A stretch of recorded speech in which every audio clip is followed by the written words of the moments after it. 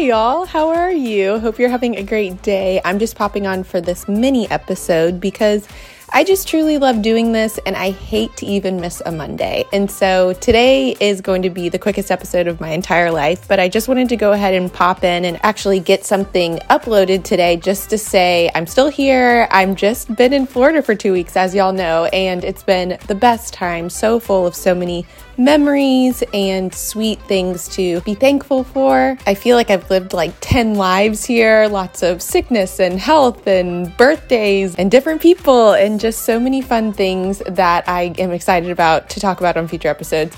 But one of the big things I was excited about is last week, as y'all know, we had a babysitter with us while we were traveling to Fort Lauderdale, Florida, and we loved it. Like, feel very, very ruined for any future trip with kids just because the kids were happy. They got to stay put while we went out to dinner, and I was able to focus on one kid because the other kid was taken care of, and Christopher got to golf and not feel guilty, and I got to go do fun things and not feel guilty. I don't know. It was just, we've talked about before that, like, if you are going on vacation with your kids, that it's basically like if you have to level set yourself that you are going to be existing with your kids in other places. And so, yeah, you might be able to push a bedtime or maybe skip a nap. But at the end of the day, you're basically doing life just in another place. And so you get to have these fun pockets of time, but it's not exactly what you're used to in terms of a relaxing vacation. So the treat is if you bring a babysitter, then you get to have pieces of that. And I feel like I'm going back to Seattle super refreshed. So I'm super thankful for that. And I definitely want to talk about like the logistics behind bringing a babysitter on vacation because I